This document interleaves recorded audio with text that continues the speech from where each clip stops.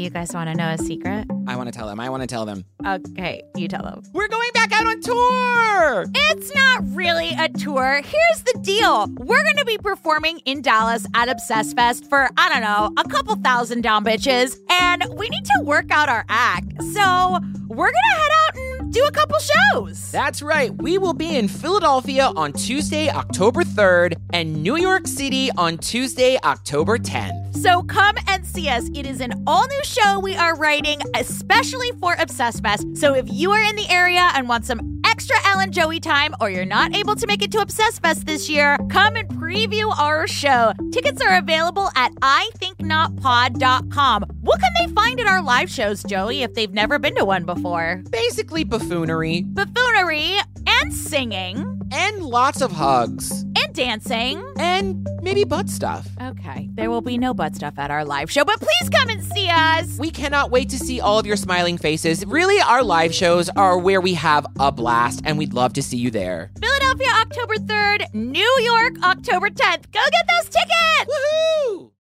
So you're wearing a lovely blouse today. Joey goes, do you like my blouse? I was like, the higher your voice goes, I was like, I did not say blouse, but it does look like a blouse. It's this cut. It's a lady, my lovely lady cut. Yeah. It's not my most favorite thing you've worn. Just a quick question. How long have you been homophobic now?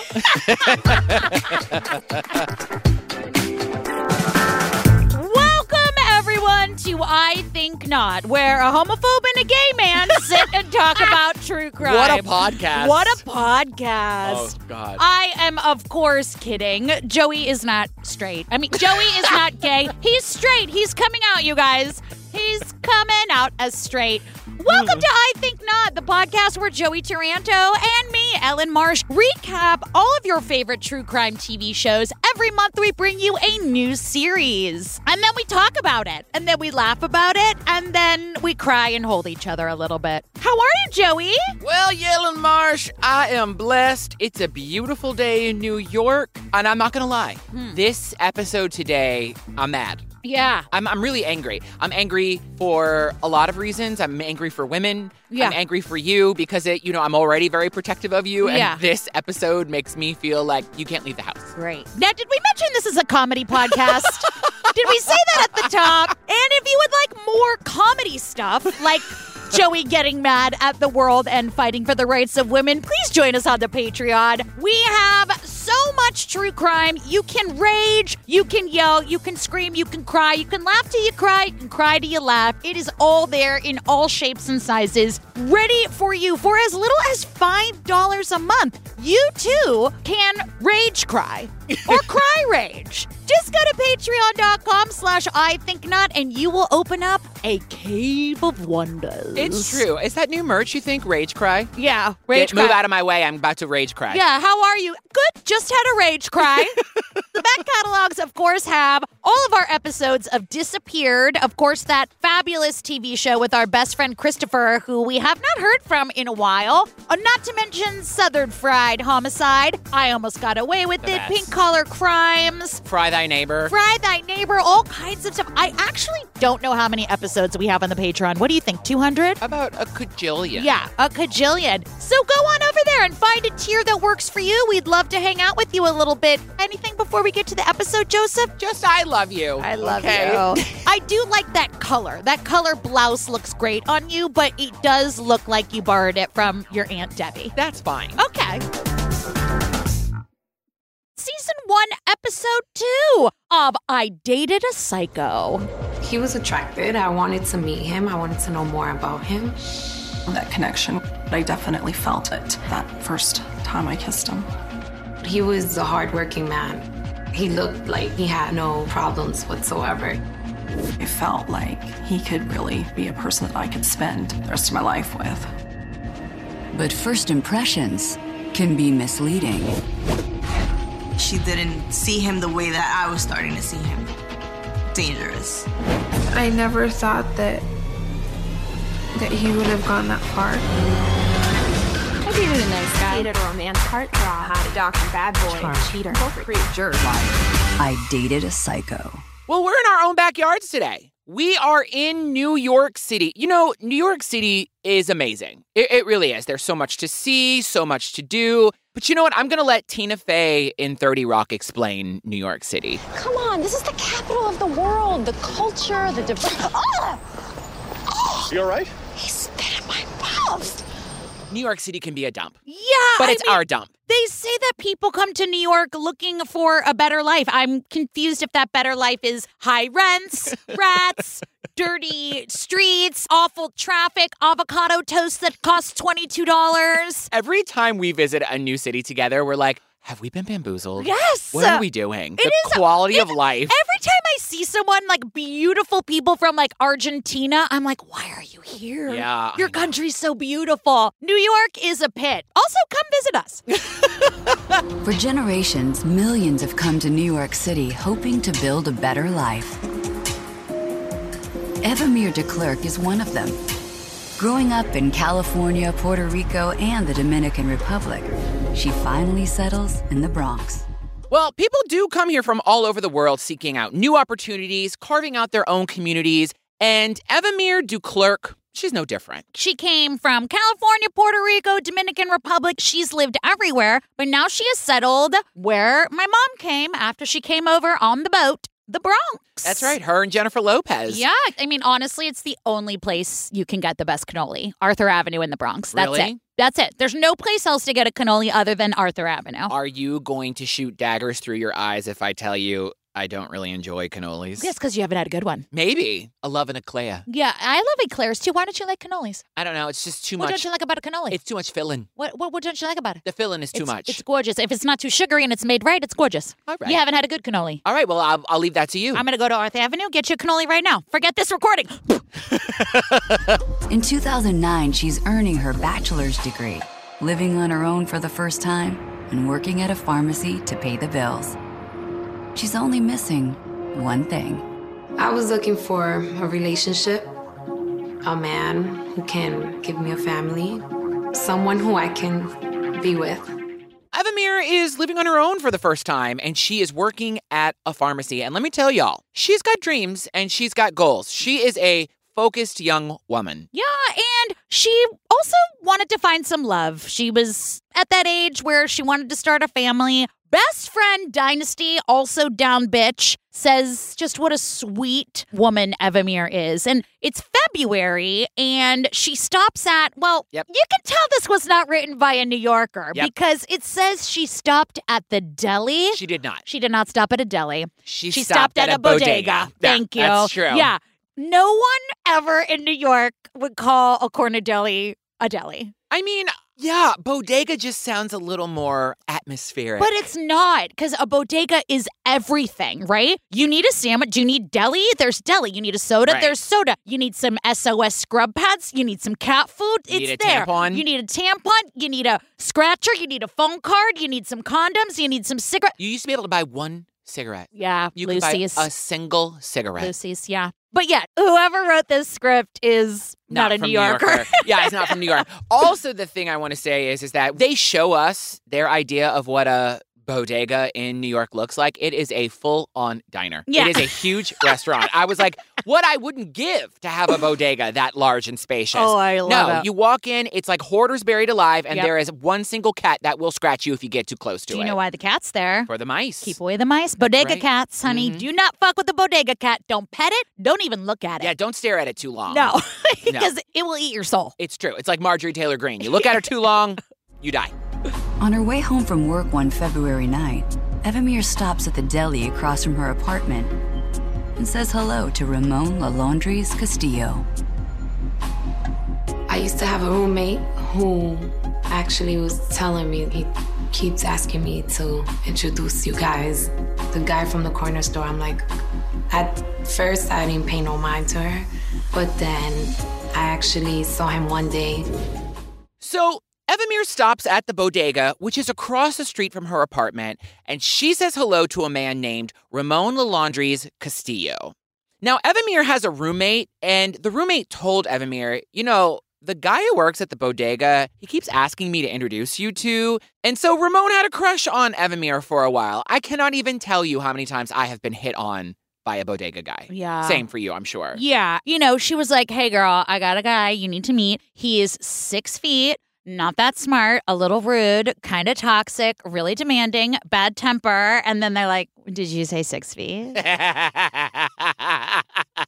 like 6, maybe like 6'1", or like more like on like the 5'11" side. Like 6 foot. Like 6 foot. Okay. Wow. And he's also from the DR. He is. And he's 24. He is a handsome man. Big guy. Big muscular guy. Really broad. Very broad. Has to turn sideways to walk through a door. And here's the thing. Ramon had also moved to New York City to find success. He wanted to make something of himself, and he and his brother owned the bodega that she was at. I would imagine bodegas, you can make a pretty penny. Oh, yeah. Because the influx. Yeah. When I lived off 10th Avenue, I kind of watched the bodega family grow up that I went to, because you go to the same bodega all the time. Same. And I lived there for so long. It was like the kid who was 12 who worked, and then he was like 16, and then he was 20. I felt like I watched their whole family grow up. It's true. Ramon impresses Evimer, but she's cautious. On our first date, I invited a couple of friends because I was scared of going alone. And he brought his cousin. We had a good time that night. So they call her Evie, and Evie accepted his invitation, but she was cautiously optimistic. So on that first date, she kind of made it like a group affair. She brought friends along because she didn't want to go on a date alone. Does that sound like someone you know? Yeah, remember when you were like, I'm on a date, you guys want to come? And 45 gay men showed up. Literally, the cast of The Normal Heart showed up. It's so The cast true. of La Cage aux Folles was there. Oh, God. This poor man. I mean, we had a blast. Yeah. But that poor guy, that was not nice of me. The cast of Queer as Folk, Queer Eye for the Straight Guy, they all showed up. Will and Grace, everyone showed up. Sean Hayes was like, hey, girl. But anyway, she didn't want to be by herself. Neither did I. And he brought his cousin, so they made it kind of a group affair. And she's intrigued by Ramon. He was like attentive, asking a lot of questions, making sure she was taken care of. And he also did the thing that you should do. He made an attempt to become friends with her friends. He was very nice. Even Dynasty, Best Friend Dynasty, is like, he got to know me. Like, he seems like a really nice guy. And then she says the kiss of death, though. She said it was everything you could ask for. Just say you light up a room. Why not? Kiss of death. So they start dating. Yeah, and they all like to go out together. They'd go to clubs. And then Dr. Ramani is here. She comments on all of I Dated a Psycho episodes. I like her a lot. Me too. She says this. What better way to know you're in sync with someone than to dance with them? And it's a real sort of test of the chemistry. There's a lot of physical closeness that's sort of hypersexualized and kind of dreamy. It really builds on that fantasy of a new relationship that if you can dance like this on a dance floor, what else can you do? I have thoughts. Oh. I've always said if someone can dance, they're a good lover because that means that they have rhythm. Rhythm is important. If someone is out on the dance floor doing the Cabbage Patch, doing a 2-step on the 1 and the 3, doing the Cabbage Patch, they are not going to find your clitoris. Absolutely. It may as well be in Egypt. The white man's overbite. Or like they keep their feet still and they just like move their arms, like wave your arms, wave your hands in the air, like you don't care. I care. I care that you're dancing on the 1.5 and the 3 1/4. The sprinkler, they're a virgin. Absolutely. No, it really is true. You can tell a lot by the way someone dances. Yeah. Since Ramon works across the street from Evimer's apartment, he spends more and more time at her place. His excuse was, I have to open tomorrow morning, so it's better if I sleep over. So little by little, he moved in without me even noticing. Everything seemed to be moving in the right direction. So in that case, she probably just sort of let it go and figured it would work its way out. So months pass, and they're enjoying each other's company, and they decide to take things to the next level. They become intimate, and things were really good. Now, did we say that his bodega is right across the street from her apartment? So he kind of was like, I have work early in the morning. Can I just crash here? And, listen, when things are natural and easy and you're young and you kind of start playing house a little bit, like, that's kind of fun. Yeah, totally. And she was like, the man moved in basically without me noticing. Yeah. It happens. I've seen it happen with friends. I've been in that same position. And here's the thing. Evie didn't want to be alone. People say that Los Angeles can be very isolating. New York can also be very isolating. So when you find your people, she was having a great time. She found her friends. She had this great boyfriend. It was a great feeling for her. She was really leaning into it. Yeah. And he was very protective. You know, do you want me to pick you up from work? Did you eat today? Everybody likes being taken care of. Whether you're a man or a woman, that is a love language. Absolutely. It is a form of affection. And after a while, he started asking her not to go out anymore and started sort of showing signs of possessiveness. There is a thin line between protective and possessive. Yeah. It was very easy to step over that line. I'm going to say something a little controversial. We already know you didn't like the Barbie movie, Joey. So here's the thing. I think that all of us deserve to have someone be obsessed with us and that you get to be obsessed with them. I think a little bit of possessiveness is okay. Not when somebody's like, hey, remember how we used to all go out together and then I said, I don't want you to go out without me, and now I'm telling you I don't want you to go out at all? That is a form of control. That I don't love. Give me an example, because I believe the difference between possessive and protective is intention. Sure. So tell me what you mean. Give me an example. What I mean is, like, we don't own people, right? When you're in a relationship, you don't own them. But I do think that a sense of, this is someone that I care about. This is someone I'm in a relationship with. I am going to protect them.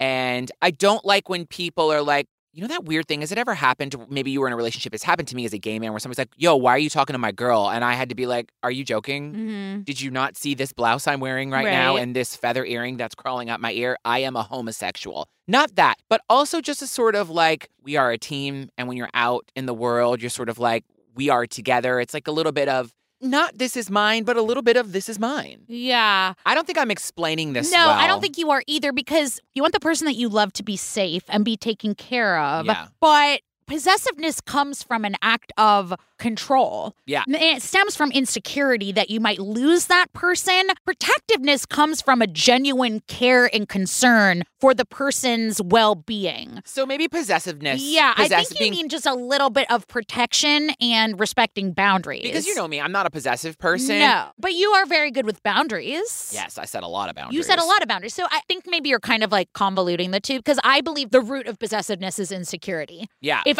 I'm not in control of you, I could lose you. Well, let me tell you something. If you are feeling insecure in a relationship, like if I feel insecure, that is not a relationship. It is part of your job to be a good partner, to reassure your partner. I mean, granted, some things are like the calls are coming from in the house. Call your therapist about that. I can't help you. You shouldn't be walking around wondering, is my partner going to leave me? Or, you know what I mean? That's a different story. Yeah, I do understand what you're saying. Ramon in this instance was like, where are you? No, you can't go out. No, I don't like that. You don't need time with your friends. So it's a fine line between being cute and like, oh, he loves me, and controlling, because he was keeping tabs on her. Yeah. Evie's coworker Demetrius is here, and he says that Ramon would just show up at the pharmacy and not leave. Yeah. Do not come to my job. No. You need that separation. I don't come to your job and slap the dick out of your mouth. Don't slap the dick out of mine. Exactly. And like one night she was in bed and she turned over and found him trying to guess the password. And I mean, I have successfully guessed someone's password because men are stupid. I'm just like, rename your cat, bro. Don't change your password. Just rename your cat. Like, your password has to have a character, the horn of a unicorn, the blood of a narwhal, and a lock of your mother's hair. Tighten that shit up. Truly. Do not be lazy about your passwords. Yeah. Here's my thing. Do not go through my phone. If you go through my phone, we are going to have a major problem. Also, why are you feeling the need to go through someone's phone? What are you looking for? You know the two-step authentication? Yes. No, I have a 17 one. Yeah. I'm sure you... When I die, there is somebody in another country, you don't even know who it is, assigned to fly to my home, take my phone, and drop it in the center of the Atlantic. No one's going through that shit. Absolutely not. Who is this person? I'm not telling you, or I'd have to kill you. And I like you too much. Yeah. Also, the other thing is going through someone's phone, if you're looking for something, you can concoct a narrative. Absolutely. Out of anything. What was this excuse? He's like, oh, yeah, baby, I woke up and I wanted to DoorDash you something, and I lost my DoorDash password, so I wanted to use yours. No good is coming from going through someone's phone. No. I mean, they got into a full-on argument, and she said, I have never given you a reason to not trust me, and this right here, huge turnoff. So don't ever do that again. And he did apologize. And she's just thinking, all right, he's a good guy. He's just got some trust issues. I mean, let me tell you right now, in case I haven't, it is a fucking cycle because you have the breakdown of the communication and the questioning of the trust and frustrations arrive. Then there's an incident, whatever that might be, whether it's like physical or emotional or verbal. And then the third part cycle ends in like, the reconciliation, the I'm sorry's. Yeah. And then, sometimes they like subtly blame the victim maybe a little bit. And then we start back over. And it is a cycle that is way, way too familiar to way too many people. Agreed. And you know what makes me so mad? You know what I hate? Makeup sex is just the best. Oh. I do not subscribe to that. Nor me. No, thank you. Yeah. In August 2009, Evimer makes plans to celebrate her 21st birthday with a girls-only trip to Miami. He actually mentioned he wanted to go. You're the birthday girl, you should be with your boyfriend, blah, blah, blah. I told him, you're gonna be the only guy. So now it's Evie's 21st birthday, and she's planning a girls' trip to Miami. But Ramon says, I want to go. You're my girlfriend. It's your birthday. I should be there. And she's like, I'm going with my friend. You're going to be the only guy there. And eventually, she gave in. Yeah, I do love what the therapist says. She says, men are definitely targeted at the one-on-one social relationship by and large, where women, for reasons both biological and psychological, they really tend to be a bit more tribal and really value the whole larger social network. And that can often be a real disconnection point for new relationships, where the man wants more of the woman and the woman is still trying to maintain her big network of friends and family. There's power in the pack, they say, right? Women need women. We need that time. Also, the shared experiences that women have that are so singular. It really is. And it's not like everyone else was bringing their partners too. Being the only dude there, women need women time. It is very, very special and sacred. Like, we joke like girls' night, but it's for real. Yeah. Like, it is. Yeah, I mean, it's very interesting how fragile this man became so gosh, quickly. yes. Or maybe he was just really good at masking it. But, like, I like to have a boys' night. You know what I mean? Also, gay boys' night is very different than straight boys' night. We're sitting around talking about, the nuances of Madonna's face. Right. Whereas I don't know what happens in straight men's boys' nights. I don't know. They just measure their muscles and then their dicks. I have no idea. So she's on the girls' trip with Ramon 3 days in, and they're out, and he's like, let's go back upstairs. I want to spend time with you. And she's like, you came on girls' night. We are out. We are having a good time. Go hang out in the hotel by yourself then. Exactly. Let me have my buttery nipples and my fuzzy navels. Who came up with those names? I have no idea. Have you ever had either of those? Yeah, I've had a buttery nipple. They're actually delicious. What do they taste like? Butterscotch. Oh, I like butterscotch. Same, It's kind of like a Meemaw thing. Yeah. Anyway, listen, they're all fueled up, right? They're all drunk. It's the 21st birthday. Do you all remember your 21st birthday? Come on. Yeah. So then out of nowhere, Ramon is yelling at her saying, let's go. And they're having a fight. Evie is mortified. They're like out at the club fighting, screaming at each other. I had my very first boyfriend. He loved to argue in public, and I would walk away every single time, and he would just get angrier. We are not going to fight in public. It's so embarrassing. It is mortifying because now you are subjecting all these innocent bystanders to your nonsense. Yeah. Also, it's so disrespectful, and you're making her look like trash in front of her friends. And so Ramon leaves. He ends up going back to the hotel, and she's like, good, go. I'm going to stay here with my girls. And she does. Evimer's plan was to be with her girlfriends, to go out and have fun. They were supposed to be celebrating Evimer. So for her, this is about hurt, this is about disrespect, public humiliation. None of those are good things. When I got back to the room, Ramon was up.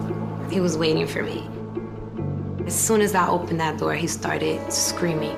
So then when she comes home, he loses it. He's furious. He's screaming. And she's like, you know what? I'm going to go stay in, Dynasty's room. And she tries to leave, and he physically grabs her. And then down bitches who are already kind of on high alert, they get their down bitch honing signal. And it's Evie screaming from the other room. That's right. And then they somehow get into that hotel room. They don't tell us how, but Ramon is beating her. He is in a drunken, blind rage. She's screaming. They are like trying to pull him off of her. They're trying to reason with her. And eventually they call 911 and Ramon is arrested for domestic violence. Now, did you see that mugshot? He had some scratches on that face. Yeah, trying to defend herself. I'm Absolutely. surprised that he wasn't missing hair. If I saw someone in a blind rage doing something like that to you, I am now going to go into a blind rage. And neither of us are going to jail. One of us is going to the boneyards.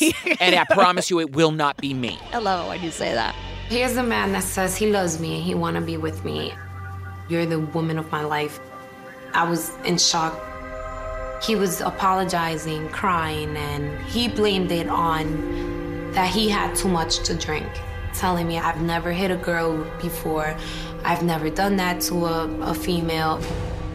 But he's crying and apologizing, and he's blaming it on the booze. Now listen. Yep. Alcohol can definitely heighten the emotions, but alcohol does not make people violent. And I'm not going to say men violent because there are women who get violent too. Here's the reality. Alcohol makes existing abuse or existing tendencies to abuse worse. Sure. It doesn't all of a sudden make you have the ability to hit a woman. If it's in your bones to hit a woman and to hit another person, alcohol can heighten that. But no, you're dangerous. Alcohol just brought it out. Absolutely. It lowered your inhibitions. You're thinking, oh, well, I'm drunk. I don't care. I'm going to go for this. You know, this episode was hard for me because I cannot imagine laying your hands on your partner, on someone that you love. Why? Yeah. You want to see someone that you say you love in pain? Yeah. I don't understand it. He turns on the fucking waterworks. Break me off a piece of that fucking Kit Kat bar. Give me a shove it up your fucking ass. break. Yeah, and so he's like, I mean, he gets released from jail. He's, I'm so sorry. And Evie is not stupid. And even early on in this episode, Best Friend Dynasty says, Evie knows her worth, right? So she's thinking, I'm going to get through this trip because we're stuck here. And then when I get back to New York, I'm going to break up with him. Yeah, but she doesn't. And then, sadly, Evie says this. I was too soft. Baby girl, it is not your fault. It is not your fault. But she's on guard. She lets him stay at the apartment, but she's not physically into it. The brain and the vagina are connected. Absolutely. If I'm mad at you, if I'm feeling something, she's not waking up. And that made him even more mad that she wouldn't be intimate with him. Yeah. I mean, the thing is that he kept saying part of the reason she took him back was, let me make it up to you. And he was making all of these gestures to show her, I'm not that guy. I'm not that guy. I had a moment of weakness. Fast forward to her saying, I don't want to have sex with you. And he is aggressive. Like, to the point, she's like, is he going to assault me? Until I don't know what transpired, but he backed off. But in that moment, she knew this man is never going to change. So she finally kicks him out of the apartment and she takes all his stuff and got it out. It's done. And she's being nice but firm. So she arranges for him one day to finally get like the last of the stuff out. She's like, here, take my keys. I don't want to be there, which is a great thing to do. I don't want to be there. You get your stuff out. You tell me when you're done so that they don't have to even cross paths. And he calls her and says, okay, I got all my stuff. I left the key on the table by the door, but you should get back home because the door's unlocked and you need to lock it. I mean, this is New York City. Yeah. And she says, okay. So she's thinking everything is civil. That's what I've been trying to do. Keep things civil. I go upstairs and I just flipped. I completely, I blew, I was just crying. He broke both of my plasma TV. He broke my laptop. There was ornaments all over the place. I didn't think he was capable of doing something like that. I was feeling really unsafe. She gets into her apartment and he has destroyed her apartment. He broke TVs. He broke her laptop. This is a 21-year-old student living in New York City trying to make it, and she needs her laptop. Destroyed ornaments, had shit thrown all over the place. And she is like, you must be joking. Yeah. Just such a violation of your space, too. He just trashed the place. He's like, I'm going to break this TV like you broke my ego, little lady. Great. So she calls the police and they agree that if he replaces everything, she won't press charges. I was like, it's What? not about the stuff. It's about the violent act. You're not in a position to negotiate that. You are in a position to get my foot up your ass, you Yeah. old buzzard. What? Okay, well, if she doesn't press charges, I'll replace it. No, motherfucker, you're going to replace all my stuff. She just wants to be done. And this dude has the nerve to keep calling Evie over the holidays. I'm sorry, that wasn't me. That's not who I am. No, that is exactly who you are. You have proven more than once you are exactly this man. Yeah. A small, petty, tiny, and violent piece of shit that desperately needs therapy. Yeah. And now, thank goodness, I mean, this was back in 2009, we got a friendly little button called the block button. Yep. I encourage everybody who is in an abusive relationship of any kind to enjoy it very freely. Block, no contact. Block, no contact. Obviously, that was not a thing back then, so she's like fielding all of his annoying and aggressive calls. And she's standing her ground, poor thing, which is scary. It is scary to stand your ground. It absolutely is. Not just that. He started doing all kinds of really insane things like vandalizing Dynasty's car so that if he thought they were going to go out that night, they couldn't go out. He would slash the tires. He broke headlights. Like, my guy, go get help. So it's New Year's Eve, and it's 2010, and Ramon calls her. And obviously, like, she can't give him any bit of information because he can't be trusted. No. If they're like, we're going to go watch the ball drop, I'm sure he'd, like, find her somewhere in Times Square, which also don't go watch the ball drop. People are in diapers out there. Yep. Like, everybody you see has not peed for hours, so you do the math. Yep. But I think we've talked about that before. But she was like, nope, just staying home, just having a quiet night in, not going anywhere. He's like, weird. Why are your lights off then? You forget he works across the street. And so he's stalking her. Yeah. He is fully stalking her. And she's like, I went out, but I was so freaked out. I didn't have a single drink in case he somehow figured out where I was and showed up. And so a few hours later, she heads home. And guess who's waiting for her? Ramon. When she comes home a few hours later, he is outside, waiting. I panicked.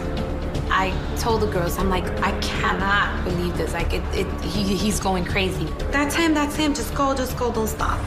And she's in that cab, and she was like, go. Yep, Keep driving. floor it. Let's go. And she drives to her friend's house. She's fucking terrified. She does not know what he is capable of. Like, and she's not going to test it. You know what I mean? I don't blame her. Nobody deserves to live in fear. I've said this a million times. And so the next morning, she's got to go home and get ready for work. But she can't get into her apartment because Ramon put crazy glue in her keyhole. What? She is locked out. And that's when it dawns on her. That guy was probably waiting for me. And I was going to try to get into my apartment, wouldn't be able to. And he was going to assault me, if not kill me. That is so scary. Horrifying. Yeah. On January 9th, 2010, she goes to work at the drugstore. An uneventful day until her co-worker, Demetrius Johnson, clocks out to head home. I see Ramon in his car, sitting there. I was a little concerned. Like, they're broken up. He shouldn't, be outside waiting for her. So it's January 9th, 2010, and Evie heads to work. And her coworker, Demetrius, is leaving and sees Ramon's car. Evie is a lucky woman. She has down bitches all around her because not only is Dynasty a down bitch, so is down bitch Demetrius because he was like, hey, I see Ramon outside. What do you want to do? How do you want to play this? And she was like, honestly, can you just wait until my shift is over so we can walk to the train together? He's like, absolutely. Fucking down, bitch. I mean, I got chills with, I know. with him. So just before midnight, they leave together. They don't see Ramon anywhere, so Evie is, somewhat relieved. They walk 2 blocks, and Ramon shows up out of nowhere, and he is running toward her. But not only is he running toward her, he's got a gun in his hand. And then bam, bam, 2 shots go out, and Evie drops to the ground. Now, Demetrius just flies instinctually over to Ramon to protect Evie. He's punching him. Yeah, he's in a blind rage. If I can't have you, no one will have you, right? So then Ramon steps back and goes to fire the gun again, and it jams. All they hear is a click. And then someone is bleeding. They don't know. I mean, it's just, who knows whose blood it is? Well, Ramon takes off running, and they realize it's Evie who is bleeding. It turns out that one of the bullets went through her arm, and the other one grazed her finger but got caught in her head.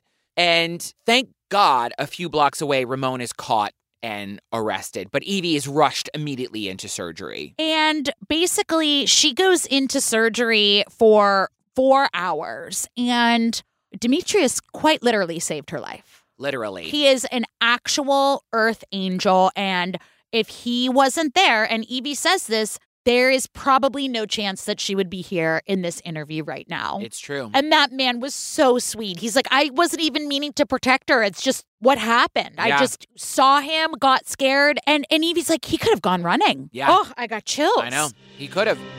After 2 years of fighting attempted murder charges, in 2012, Ramon gets 15 years behind bars.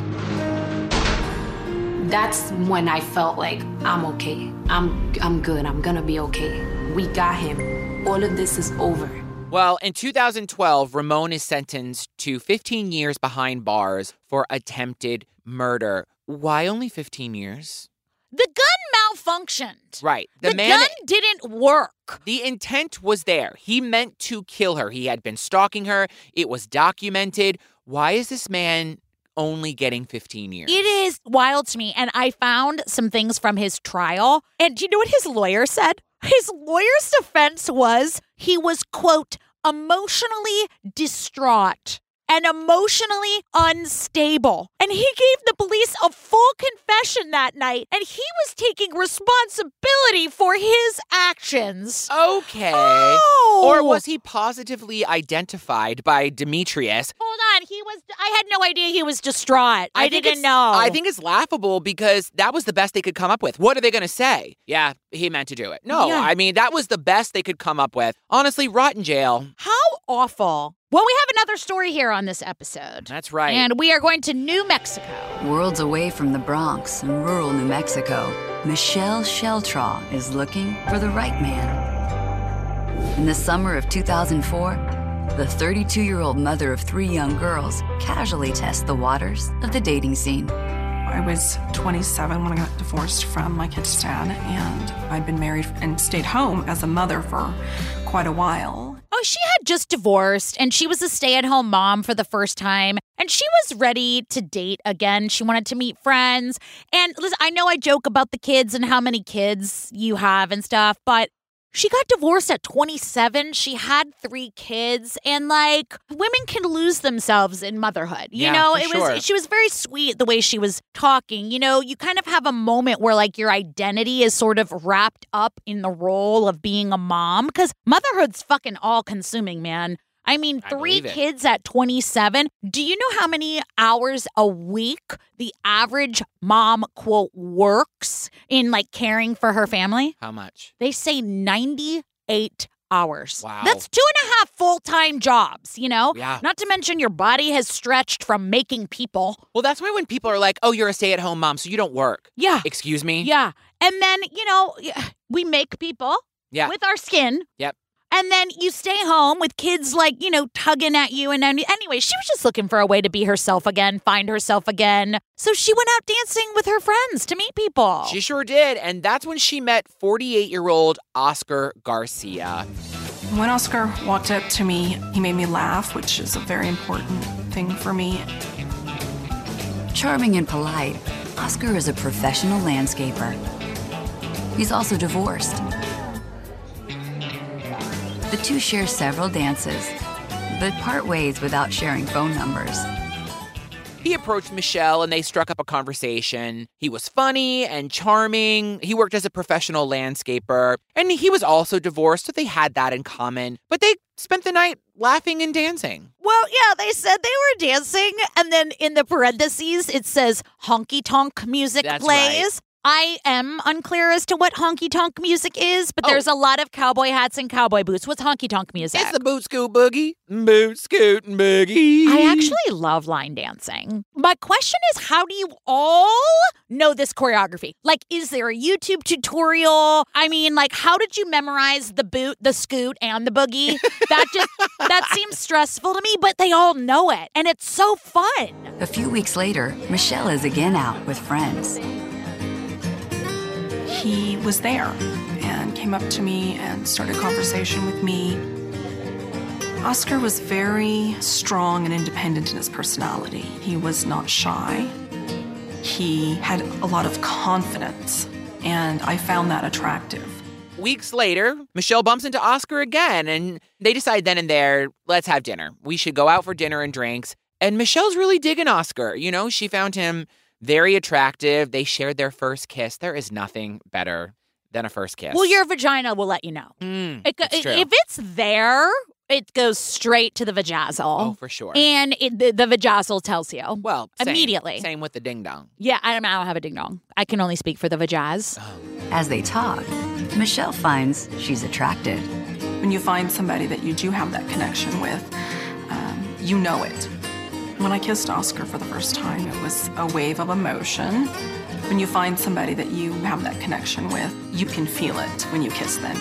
Well, Michelle was smitten, and she was excited to get to know Oscar and, be romanced a little bit. And here's the other thing. Michelle lived in a small town. Again, like you said, she was a mother of 3. In her mind, she's like, I'm uncertain of how many opportunities for love I'm going to have again in my life. So she was very excited about Oscar. Those are her words. Yeah. And he was a hard worker, and he was a caretaker, and Michelle loved that. And I do think there is something to be said about someone who spends so much time taking care of others to be taken care of every once in a while. And Michelle's daughters are here, Ashley and Rachel, and it seems like Oscar became part of the family real quick. Yeah, I mean, he was taking them horseback riding and fishing. They were doing family activities. You know, that's what families do. What I want to know is, did they argue before church resulting in no one speaking to each other? Because that's what my family did. Is that a family activity? Is this what we're doing today? We're trauma dumping? Welcome to I Think Not, where we talk about our family trauma. How's everyone? Oscar was giving major head of household vibes. Yep. He offered support and love, and that made Michelle feel safe. 2 months into dating, he broke his foot falling off a horse. Yeah. And Michelle took care of him. She was like, you stay here. I'm going to take care of you. And it sort of aided in them falling in love with each other because they had a lot of time to talk. They talked about their lives, their dreams, their past relationships, aspirations, just life in general. It put their relationship on the fast track. Yeah. It's kind of like the pandemic, I feel like. Absolutely. Like, people either really fell more in love or really, really went quick to www.divorce.com. That didn't happen for me. No. I was fine. People are either loving their partners so much because they next level, or they're like, are your toes always going to be like that? Just crooked like that? Is there a surgery to fix your toes? Less than a year after meeting, Oscar pops the question. We were living together when Oscar proposed to me. It was the right thing that he wanted to have a family. He wanted me to have his last name. And that, he really just wanted to marry me. I was in love with Oscar. And so the natural response was yes. And less than a year later, Oscar asks Michelle to marry him. And I will say this, any woman out there who has had to take care of a man, thank you. Because men are big babies. When they're sick, they feel an ounce of pain. And women, you have had to push human beings out of a hole between Did you your hear me legs. say we make people? Yeah, I know. 'em. I'm just saying, it's the miracle of birth. It's such an overused trope, but it's really fucking true. Oh, it is true. And you can ask any doctor will always say that men stitches, women just sit and they're just fine. And they will all tell you that men are the biggest babies. It's true. It's hilarious. And it's fine that we can say that because there's only 6 dudes who listen to this podcast. So Hi, Joe and Billy. and Brandon. Hi, Brandon. They were happy. Over the next year after they got married, they were very happy. But then all of a sudden there was a shift. Oscar became somewhat distant. He wasn't really talking to Michelle. He would come home after dark, eat dinner, and go to bed. Excuse me? I made dinner and you're going to eat this and just go straight to sleep? No, you're not going to do that. So around the holidays in December 2007, they went out dancing with some friends, and Oscar's phone was blowing up. And Michelle naturally was like, what's going on over there?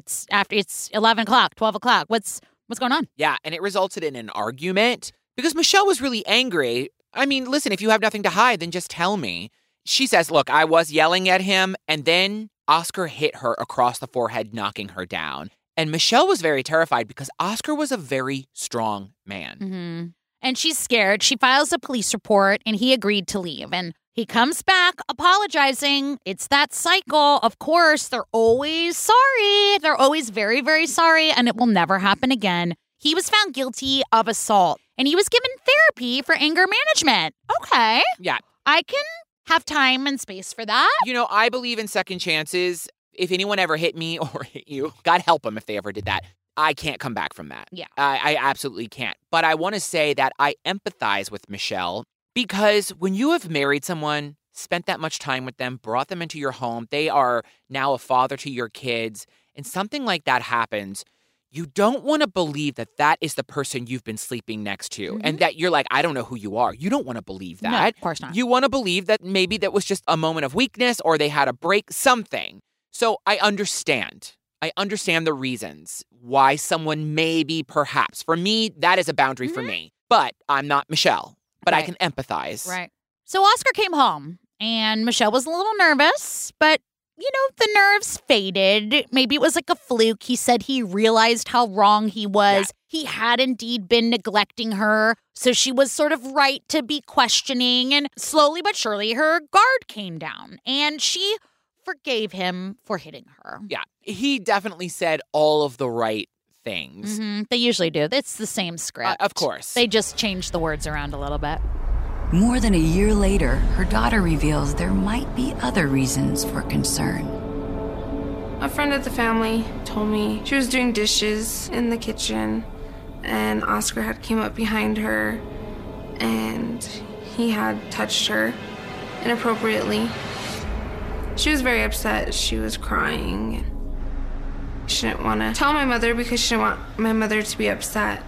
So a year later, Michelle's daughter, Ashley, and she's a good friend of the family. She's over there all the time. And she tells Ashley, something happened. It was a very disturbing incident that happened while I was at your house, and I need you to know about it. Yeah, she says that a friend experienced something with Oscar. He touched her inappropriately, and she was scared to tell Michelle, this family member. So daughter Ashley told Michelle, I think not. I think fucking not. Yeah, Michelle was in shock. Yeah. She didn't want to believe that Oscar was capable of something like this, but she's also like, she wouldn't make this up. And Michelle confronts Oscar, and he's like, that's not what happened. I was trying to hug her. She misunderstood. Since when is grabbing someone's ass and trying to fondle their breasts considered a hug? Because if that does happen, and it has happened where people are like, oh my God, I'm so sorry. I did, you know, if someone elbows you or brushes against you or something like. It happened to me at Obsessed Fest. There's a picture of it. I was trying to hug a woman. Yeah. And then I accidentally grazed her breast, and I literally apologized 100 times. Yeah, and she laughed in my face, but still. Yeah, and so there's no misunderstanding. Like, break that down for me. Break down the misunderstanding from the miss to the under to the standing. Yep. Break it down for me. So Michelle is confused. What exactly happened? Because the description from the family friend is vague, and Oscar's like, that didn't happen. Well, Michelle chooses to believe Oscar, and then we fast forward to October of 2009. Michelle is laid off from her job. There's a palpable distance once again between Michelle and Oscar. She doesn't know what to do. And she has also made the decision to never leave her daughters or her daughters' friends alone with Oscar again. I mean, I'm like, that's your answer. How do you live like that? You know, and she says two things that I have heard so many times. One of them is, I felt like I was in the relationship because I married him, because I didn't want to get divorced again, because other people, you know, thought that this should work out. So I think at this point, I'm just in the relationship because I think I should be. the thing that you have to realize is that, like, abuse destroys your self-esteem. Yeah. So it makes it so scary to leave and start over again. That's usually the scariest Absolutely. thing, right? Like, you know, I didn't want to get ditched again. And I hear that so many times from women who message me on the podcast and friends, and it makes them feel like it's impossible to leave. Of course. Well, in February of 2010, Michelle is doing housework and she's watching a talk show. And a man is speaking about child abuse. And he says children never, ever lie about being molested. They may lie about other things, not this. Mm-hmm. And those words stopped Michelle dead in her tracks. Yeah, that was sort of her aha moment. She's like, I need to get out. It's sort of like just being honest with yourself. Yeah. I think she knew, and she wants him to confess. I get that. Yeah. I really get that. Stubborn isn't the words, but I get it. She's so mad and she knows what she knows. But I want to hear you say it. Yeah. I mean, she invited this man into her life to be a father to her kids, to live in her home. Probably she feels guilty. Like, I didn't know this man. I got this wrong. And she wants to make it right. But she wants to hear from his lips, you did this. I'm so stubborn that way. Oh, I mean, I get it, but I feel like it would also give you closure. Yeah. So the next time her girls are out of town, she confronts Oscar. Did you do that? I know you did. And the weird thing is, he's not denying it, but he's not admitting. He's not saying a thing. That is infuriating. Absolutely. And she's like, I mean, I took his silence as an admission of guilt. And Michelle is yelling. She's like, I know what you did. You are guilty and you're not going to get away with this. And then she says, you're going to go to jail. And so Michelle turns around to go grab her phone and Oscar lunges at her. And I don't know where the knife came from, but he is fighting her with a knife. And she is trying to fight him off. Yeah. Oh, my God. I want to throw a microwave at his fucking head. I want to put him in the microwave and hit power. Yeah, exactly. I could feel him lunging towards me, and I was trying desperately to hold back the knife. And I'm screaming. He started stabbing my stomach. I screamed out my kids' names. I wanted that to be the last thing I said. I definitely felt that this was the end. So he starts stabbing Michelle in the stomach over and over, and she's fighting him. Yeah, she falls down and she lays still. She pretends to be dead, and she's in agony. Yeah, I mean, and this is after he cut her throat. Yeah. I don't know how she did it. In my mind, I was thinking she must have been thinking, I have to survive this for my kids. I don't want my kids to be without their mom. And she manages to lay there still and pretends to be dead. And she listens for 15 minutes while he's calling a family member saying, I don't have money. I have to get out of here. I've murdered my wife. I need money. You need to help me. Then she hears something even more disturbing. I remember distinctly the sound of gasoline splashing out of a can. And he pours gasoline across my legs. I can feel it. I started panicking a little bit. All of a sudden, as she's laying there, I'm sure seeing her fucking life flash before her eyes, wondering what... This woman is so strong. What is the hardest substance? Is it granite? What is it? Diamond? I don't know. She's made of it. Yeah. She hears the sound of liquid, and then she smells the smell of gasoline. Yeah. Then she feels that liquid all over her legs, and she's like, fucking shit. He's about to torch the place. Yep. Oscar lights a match, sets the fire, and runs out of the house. Immediately, Michelle is rolling on the ground, trying to put out the flames, which she eventually does. But the house is on fire. She grabs the phone, calls 911, and we hear the phone call. What's your emergency? My husband's trying to kill me. He stabbed me. Where did he stab you at? Everywhere. Are you bleeding? No. Did he just stab you? Did he do anything else? He lit me on fire. He lit you on fire? It's horrifying. She sounds so weak, and she tells the dispatcher, please help me. My husband is trying to murder me, and he has stabbed me with a knife. And she's like, wait, what? I mean, this dispatcher is in absolute disbelief. And I'm like, can you hurry this along and stop asking me stupid questions and get the police here? Yeah. And then she says, he's trying to set me on fire. I just wrote in my notes, the strength of Michelle. That's all. It's remarkable. I wrote. The fact that she had the wherewithal to recognize all of these things, and I look for my iPhone with my iPhone flashlight some days. The fact that she was able to have so much state of mind to ask, it's beyond me. So when the cops get there, when emergency services get there, the place is full of smoke. Yep, it is all fully on fire. They run in there and they are able to pull Michelle out of the flames. She had 15 stab wounds and severe burns on her body. She's rushed into surgery, and after 5 hours, Michelle wakes up. She's alive. I'm a wreck. She's alive. She's here. She looks great. This woman is amazing. She is an actual walking miracle. Yeah. I mean, so is Beyonce. After 5 harrowing hours of surgery, Michelle wakes up. I didn't have any idea that I had gone through surgery. The only thing that I had when I was awake was terrifying fear. That's it. She didn't want to stay there in the hospital. She was scared that he was going to come back for her. There's good reason to worry. No one knows where Oscar is.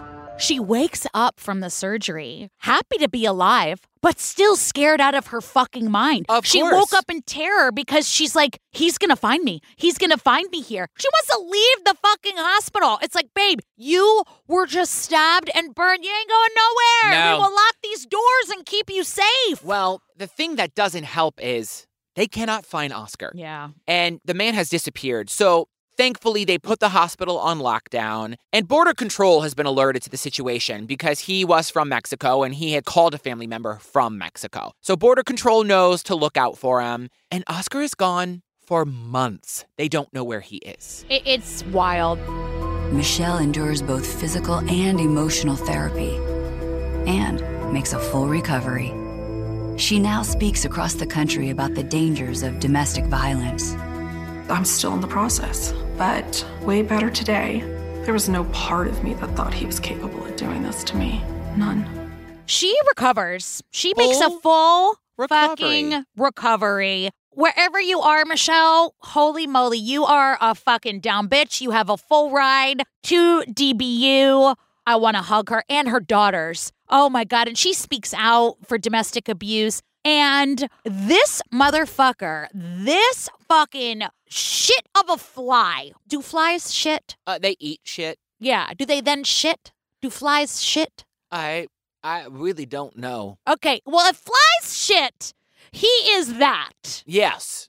This piece of shit is running from the law for 4 years. 4 years. I hope every time you bite into a morsel of food, it actually tastes like shit. I hope you never, ever wake up to see a happy day ever. I don't give a fraction of a fuck who you think you are. You almost killed your fucking wife. He thought he did. Oh, he absolutely thought he did. He did it. Here's the thing. This whole time, Michelle has somehow managed to find her peace. Mm-hmm. But she is relieved when they eventually find Oscar in Mexico City on April 25th, 2014. Not in the episode, he took a plea bargain, and he was sentenced to 7 years. 7 years. For attempted murder. I want is anyone in a position that is listening to make attempted murder be charged as murder? Is anyone out there? He meant to kill her. She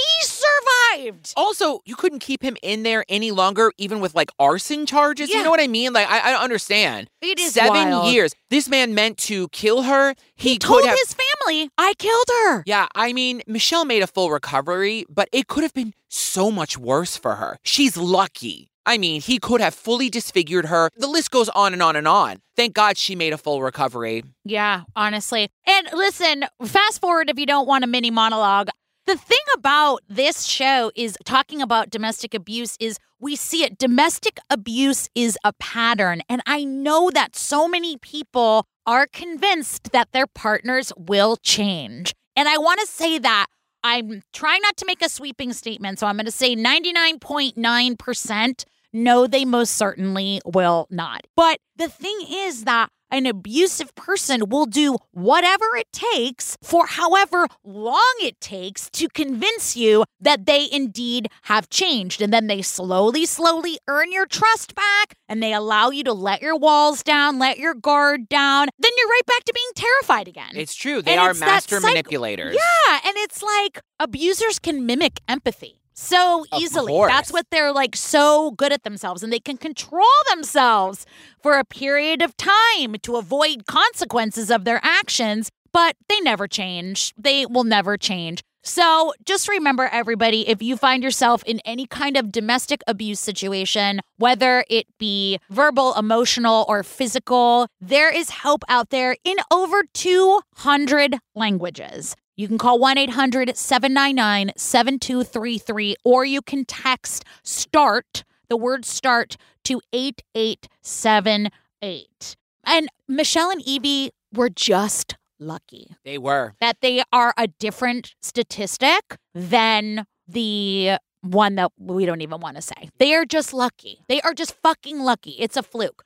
I am going to need something very, very funny from you right now. Really funny. So dig on deep in that gay treasure trove of funny wonders and say something funny. Well, I'm going to do my best. Okay. I think that we should open up a gay bar. Okay. A gay country western bar. Yes. And we're going to call it Penis in a Haystack. Okay. And we're going to write a country western song. Okay. Then create our own line dance. And Okay, it's how going does to it go go? like this. Okay. Well, I went on down to the old gay bar, and I got right out of my car, and I saw a man with a big old butt. I said, ooh, Lord, tonight I'm gonna be a slut. And then I saddled up right next to him, and then I realized once again that I was going to fall in love, but by love I meant butt stuff. Here we go. And the butt stuff boogie, the butt stuff boogie. We all doing the butt stuff boogie. Butt stuff boogie, butt stuff boogie. I don't even want to know what that line dance looks like. Butt stuff boogie, butt stuff boogie. Rum-pum-pum-pum. Oh, man. This was a hard one. We say that all the time. We have a hard job. I We know. don't have a hard I job. know. We have a great job. But these stories still need to be told. You know what I mean? I have to tell you, after watching this episode, I had to have a moment with myself. Yeah, yeah. It's hard. Yeah. These are tough subjects. Listen, Joey sits and hears stories about domestic abuse, and then in solidarity, he wears woven blouses. What's up, bro? That's his form of solidarity. Thank you so much for joining I Think Not. If you have not already, please follow us on social media. That is where we love to connect with our listeners on Instagram. Twitter. Is Twitter still a thing? I don't know. And TikTok. And join our Facebook group. We're really just a big old family there. Are you going to give them our handle? I Think Not Pod. And then they can Google it. I'm just kidding. And then they're like, that podcast makes us do side research. And you can also find Joey and I at It's Joey Taranto and Ellen Marsh on all social media. And you can also join our Facebook group. It is the I Think Not podcast Facebook discussion group. Did I do it? No, but keep going. And we discuss. We discuss Facebook. podcasts and stuff. And if you're feeling fancy, leave us a 5-star review on iTunes. Say something nice about us. Not you, Misty456. You're done. Yeah, You're you're done. I mean, it just helps other people find our podcast, and it makes me feel good. Thank you for your love. We hope that you are enjoying I Dated a Psycho, and we'll be doing that for the rest of the month. 2 more episodes, and we love you so much. Thank you so much for being here. We appreciate it. We do love We you. appreciate you. We appreciate your kind words, your DMs, your twits, and your twats, and you're the best. Love you now, bitches. Love y'all. Love you, Joey. Love you, Ellen Marsh. Bye. Why are we doing Bronx Spirit? Why did this happen? Great skit. Where do you gamble? Mohegan? Or Mohegan Sun? You go to Mohegan? Where do you go? You go to Connecticut? Yeah, you got to go out of the state. You can't do it in New York. You got to go somewhere. Do you know what a blouse is in the gay community? No. A feminine top. I did not know that. A blouse. What about like a seal or like an otter? Oh, there's no seals. An otter. An otter is a younger bear who has got some hair on them, but a bear is like, a full-grown. Yeah. What about a mongoose? Is that a thing? Can we That's just you. make them up? That is you. What are you? I'm a muskrat. You are a honey badger because you don't give a fuck. I love you, but you are scary. You're a scary woman. Scary. Help the Lord. Listen, don't be on the wrong side. Of history. That's all I'm saying, What's Ellen like? Oh, my God, so nice. Don't cross her. No. I went to a gay country western bar in Tampa, Florida when I was like 23, and it was all line dancing. Yeah, I went to one in Jacksonville. It was so fun. And I was like, by the time I learned it, the song was over. I was like, can we do it again?